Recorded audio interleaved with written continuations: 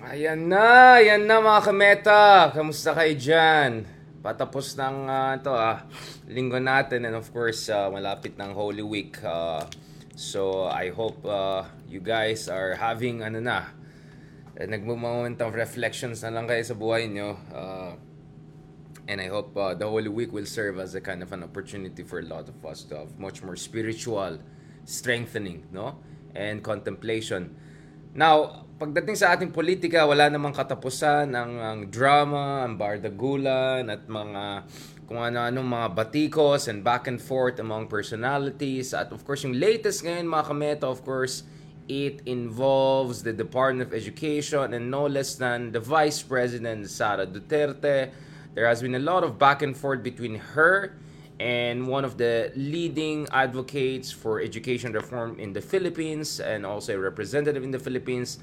At medyo nag-escalate na itong back and forth dahil biglang napasok yung aspeto ng national security, and for some critics, there's almost an aspect of red tagging going on. What's going on there? So pag-usapan natin yan mga kameta. But of course, we also have to put it into context. How did Sara Duterte even end up in the Department of Education? After all, her background, her portfolio was not necessarily, swak dito sa Department of Education for some critics, and we know that she was really angling for the Defense Ministry initially. So pag-usapan natin yan. But let's also try to be fair to the Department of Education Secretary. We're also talking about a very much a quagmire, no? As far as bureaucratic quagmire is concerned, as far as depth of bureaucratic crisis is concerned, yung ating education sector po ay grabe talaga yung situation dyan. Medyo malala na. At of course, it would be unfair to blame Sara Duterte for the problem in the education sector. Bago pa lang siya, barely a year. Nevertheless, of course, there's an expectation that the Vice President and our Secretary of the Department of Education will focus head-on on the issue, on the root causes of the problems, on the basic issues hounding the education sector. And that's why some people are wondering if, what we're seeing right now, this back and forth with some of the education advocates, people more, associated to the political left in the Philippines, is this the best way forward? So pag-usapan natin ng mabuti yan. By the way, I just got an update dito sa New York Times. Mukhang, hindi kasi diba, ma-arrest na si Donald Trump eh. So pag-usapan din natin yan. Nasaan napunta itong hinahanap natin? Kanina, notification natin. Anyway, obviously, mga kameta, isa pang dapat natin pag-usapan itong impending arrest of Donald Trump, no? Kasi na-indict na po siya ng isang grand jury sa New York, and Donald Trump has been really lashing out at inaccuse niya. I think he even used the term animal to describe yung judge ng court na yan, at accusing the judge in the court, I think he was an African-American, of racism, etc. It's kind of a crazy situation also there in the United States. So balikan natin yan mga kameta. Pag-usapan natin yung sitwasyon sa Amerika, and Donald Trump and his impending mugshot and all of that in the coming week or so. Balikan natin yan. Now, fly back to the Philippines. Let's look at the issue. So ito po yung sinasabi natin na back and forth between Vice President Sara Duterte, Education Secretary Sara Duterte, and one of the leading advocates of education reform in the Philippines po. So ito po yung konteksto. So medyo grabe na yung mga hidwaan ng dalawang kampanya. So ayon kay Vice President Duterte, yung ACT teachers representative po ay supposedly isang fake representative at hindi genuine representative ng sector. Of course, ACT party list is a party list, at katulad na alam natin, party list at least constitutionally speaking, in terms of their original purpose, were supposed to represent marginalized sectors in the country. Dahil especially alam natin, pagdating sa mga district congressman, usually this is dominated. Usually meaning 60, 70, 80% of the time, it's dominated by political dynasties. So how do you make sure na yung mga marginalized communities, yung mga mangingisda, magsasaka, mga guro, etc., if they're gonna get the proper representation. So the idea of party list is you allow these groups to select someone among them, to nominate someone who represents their interests, who comes from among them, preferably both coming from among them and also someone who has the proper understanding of the Constitution and the political system to be able to effectively advocate for the rights of marginalized groups. So ACT party list is a progressive party list which has been very much at the core of advocacy for education reform in the Philippines for a very, very, very long time. But now there's more than a little bit of back and forth between them, and Vice President Sara Duterte was accused them of not being really a true representative of the education sector, and medyo nag-escalate ng situation din the other day nung nagkaroon ng nag-press release ang Education Department of DepEd, kung saan very strongly worded. Ito yung press release nila. Wait lang, sana kon. So basahin nyo lang yung press release na yun na na-release noong March 30, just the other day. Very strongly worded. Itong back and forth na nakita natin between Congressman Castro and Vice President Sara Duterte. Ayan tayo. Buti na wala akong dyan. Baka maano tayo dyan. Ito, wait lang ha. Balikan natin ito mga kameta. Nasaan ako napunta? Where is me? Where is me? Ayan, okay. Balikan natin yung mga kameta. 1 second. Ayan, basahin natin. Medyo nabigla rin ako. Parang grabe anong nangyari next level. And then I'll shortly discuss yung konteksto nito.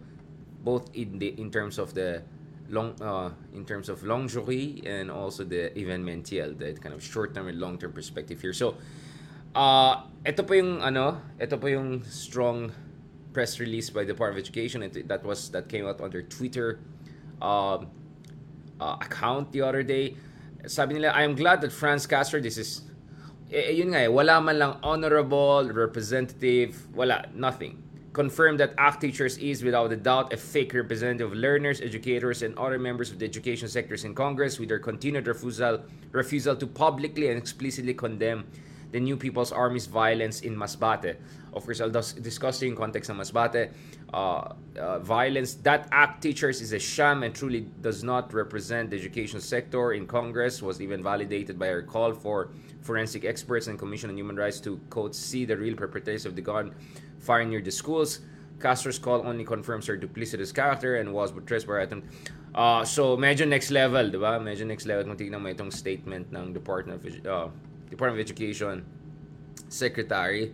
This came out, and of course many people kind of raised eyebrows on that and says like, wait lang, parang iba to. It was a tactic intended to cast doubts over the integrity of official reports that the citing of elements in NPA in an area in a school in Barangay Loksoan, Placer Town, triggered the Basbada fighting. It's no longer so President Castro would insinuate that government forces were behind the March 22 bomb explosion. And while she continues to ignore my challenge for ACT teachers to condemn the NPS, Castro almost neatly slipped into the conversation and the call for the opening of the peace negotiations. Okay, so essentially the context here is, ito mga kameta, no?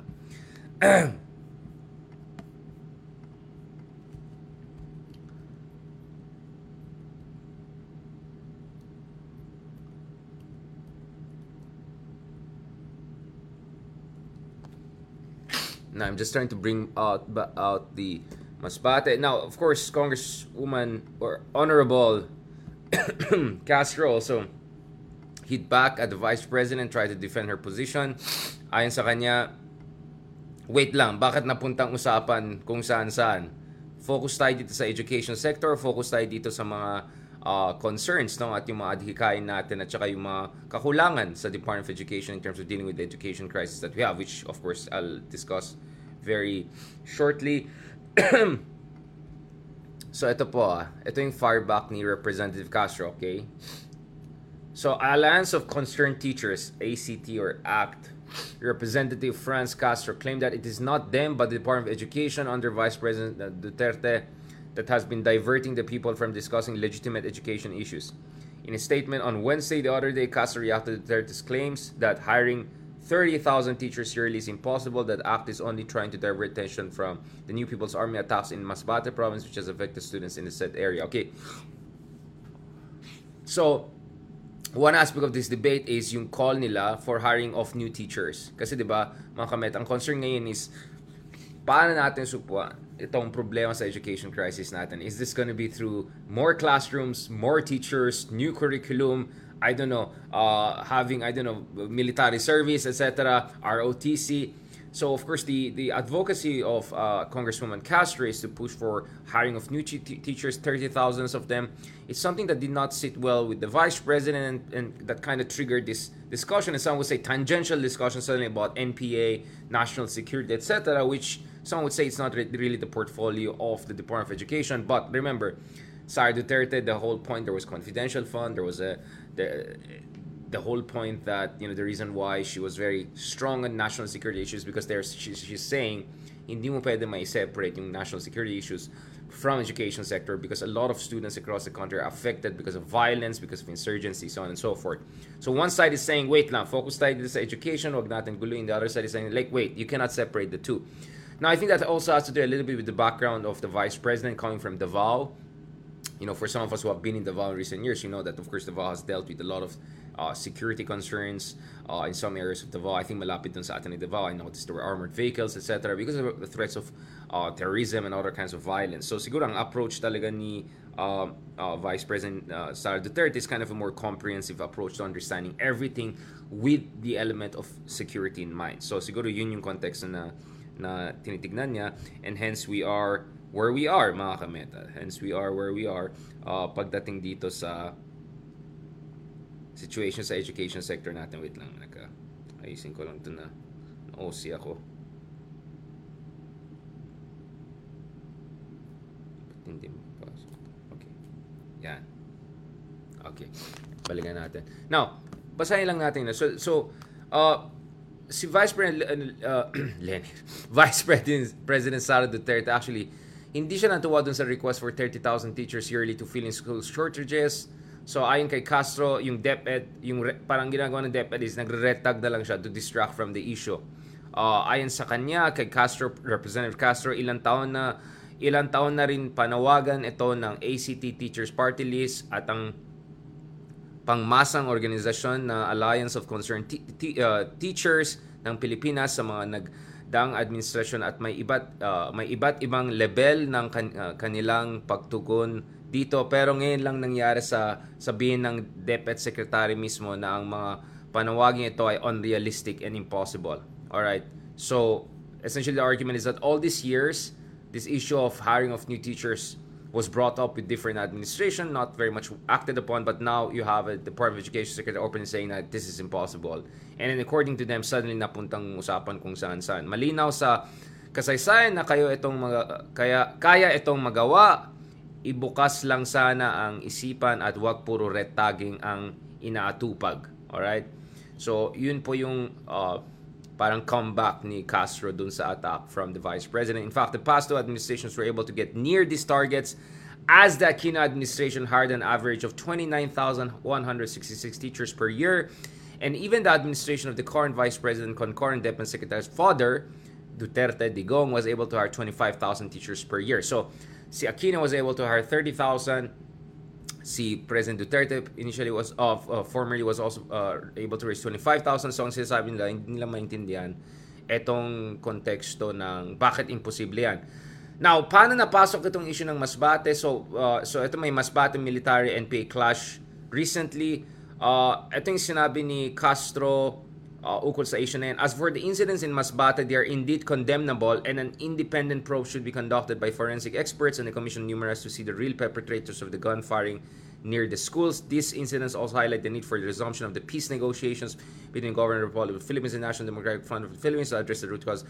Okay, so ito yung inattack ni Vice President Lenny Robredo, na bakit parang biglang napunta naman ang usapan sa peace negotiations, and why are you advocating for that? Because the position naman of Sara Duterte is there should be no negotiation whatsoever when it comes to NPA and leftist groups. So, yun nga biglang napunta kung saan yung usapan. But shortly we'll discuss, ito. So, ito yung, kasi hardline yung stance ni Sara Duterte na there should be no peace talks whatsoever with NPA, etc. after yung latest attacks sa Masbate, which affected some students based on some of the reports that we have. So, yun yung nangyari dito. Medyo back and forth. And of course, some people are scratching their head and wondering bakit napuntang usapan dito. dapat ang pag-usapan natin kung kailangan natin ng new teachers, how many new teacher, how much we can afford, etc. Now, just to put things into context, when Sara Duterte was the mayor of Davao in 2018, she the party list. She also had similar aggressive stance towards some of the party list groups that are allegedly, associated with the insurgent groups, etc. So merong background talaga, merong history si Sara Duterte of being vigilant, or some would say over vigilant, or some would say even red tagging, right? So yun po yung context na ng usapan dito, no? Now, anyway, what so there are two things you have to talk about here, no? Unang-una, sa isang banda,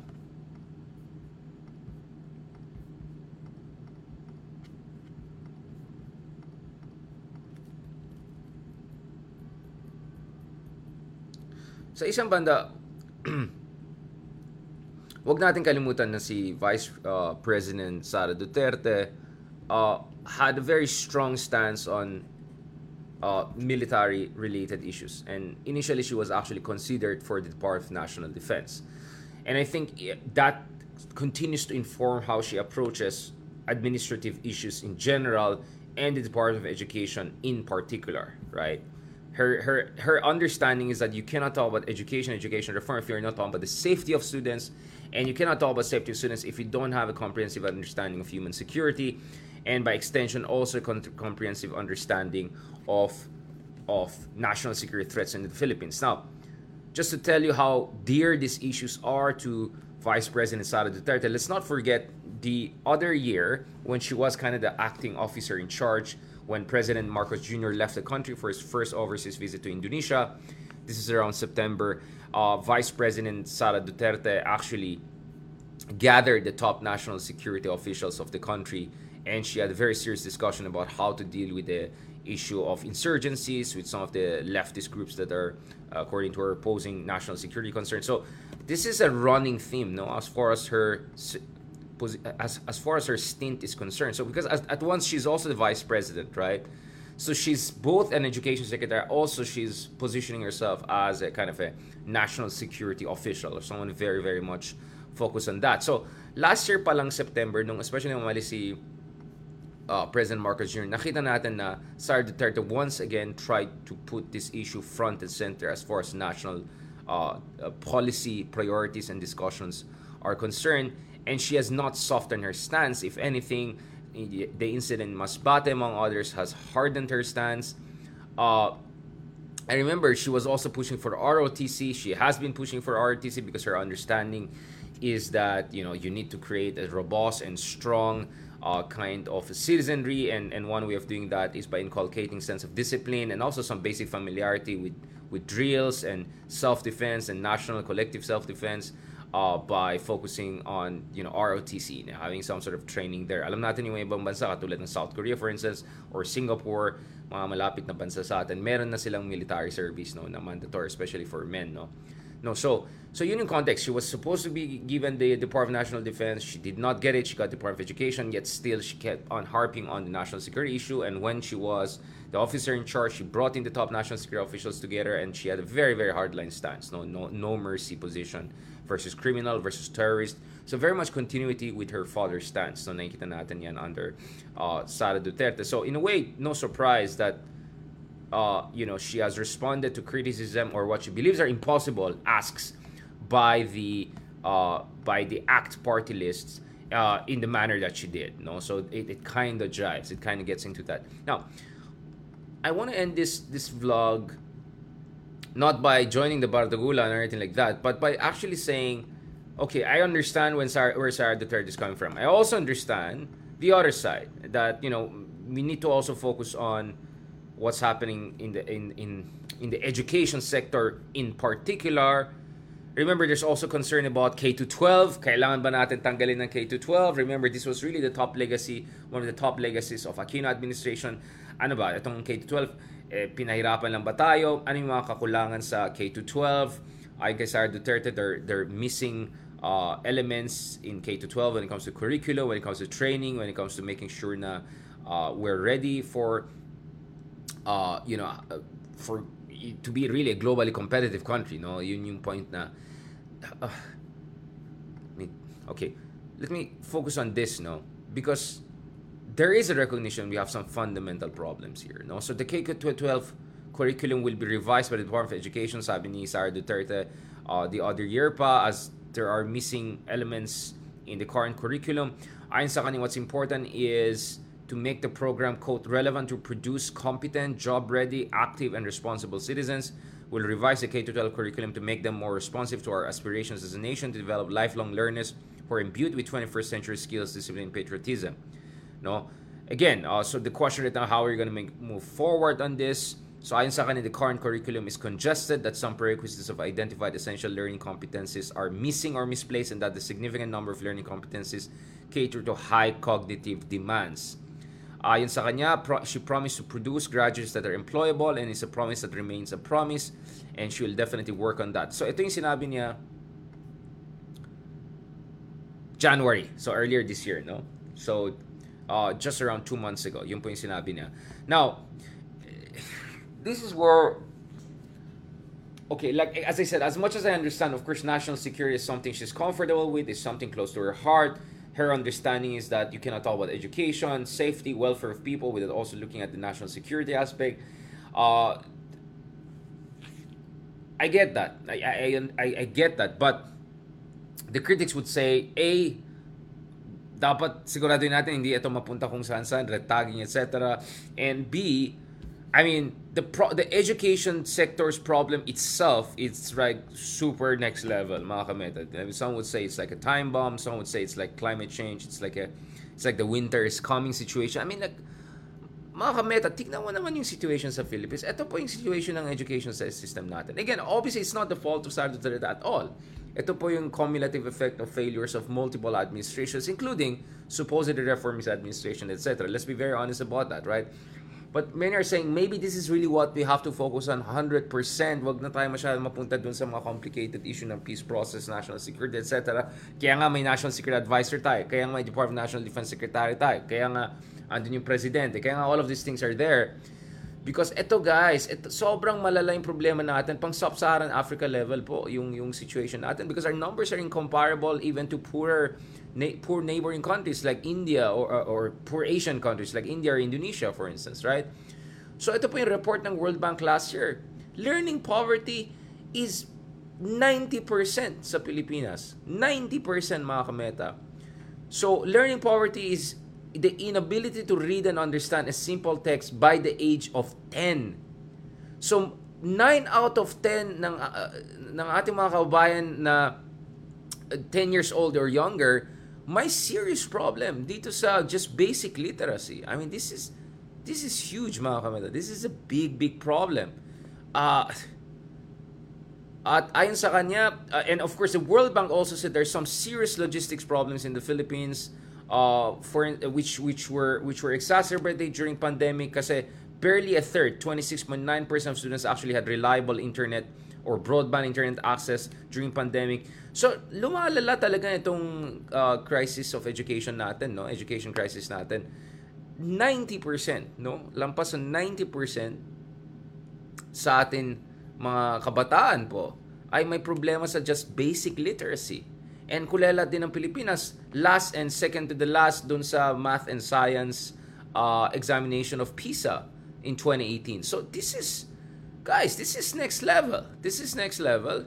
And ayon sa Asian Development Bank na based dito, the Philippines incurred 1.9 trillion pesos in economic losses for each year that schools were closed. Of course, this happened under Tatay Digong, di ba?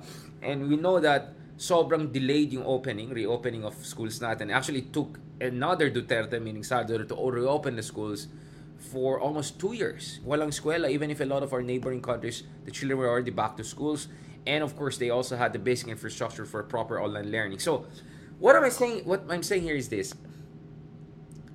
Sobrang malalim ang problema natin sa Department of Education.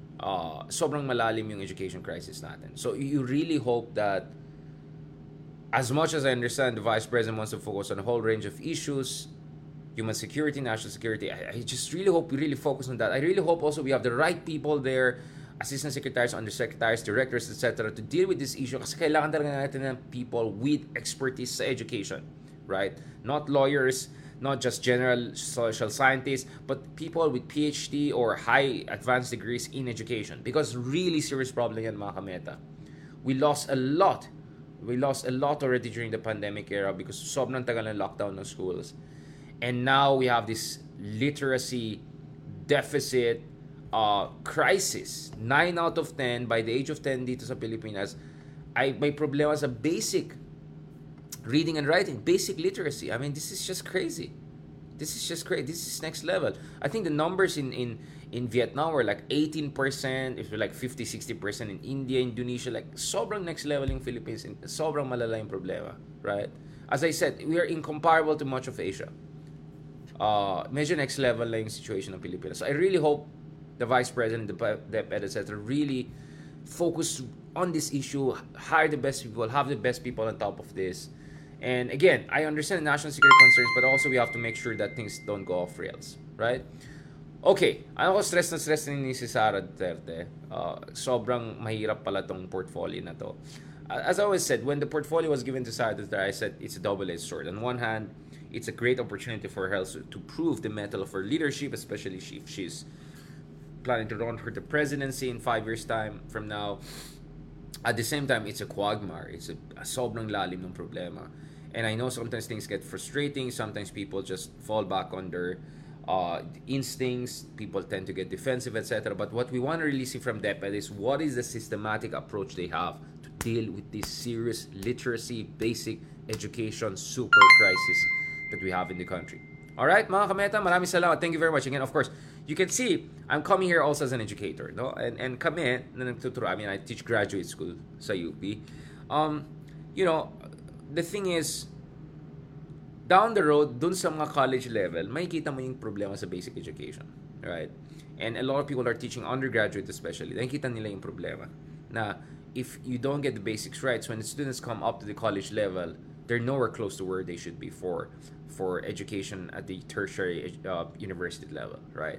And at some point, aabot din yan sa graduate school, you know. Kami na nagtuturo sa graduate school, baka aabot din sa amin. I mean, it's just a matter of time, di ba? All of this goes up.